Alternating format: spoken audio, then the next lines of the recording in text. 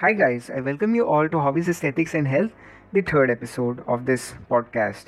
And this podcast episode is simply directed to one topic: impairment of memory of events while taking photographs. Photography is one of the hobby, and here in this podcast, we will focus on a very important aspect of photography on their health. Taking photographs for your social media like Instagram, Snapchat, Facebook, or any other social media to document and remember a memorable experience can actually be counterproductive, according to many scientists. They actually found out that act of clicking pictures actually impairs a person's memories of events. According to Julia Soares, doctoral student at University of California, Santa Cruz, she says that people think that taking a photograph will actually help them remember something better.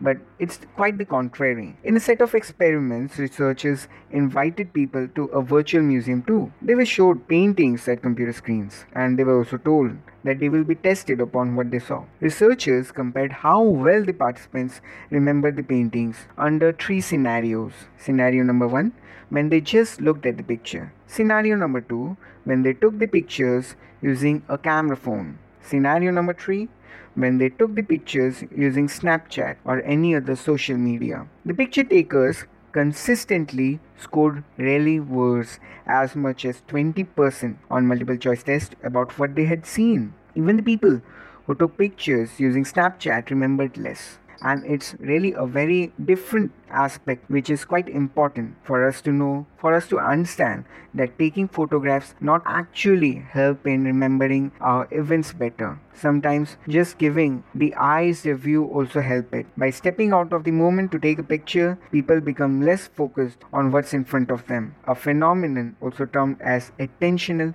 disengagement. So it's better that you take pictures but also give your eyes an equal feed, your memories an equal ample storage to keep. By this, I just pass a message that just clicking photographs is not enough.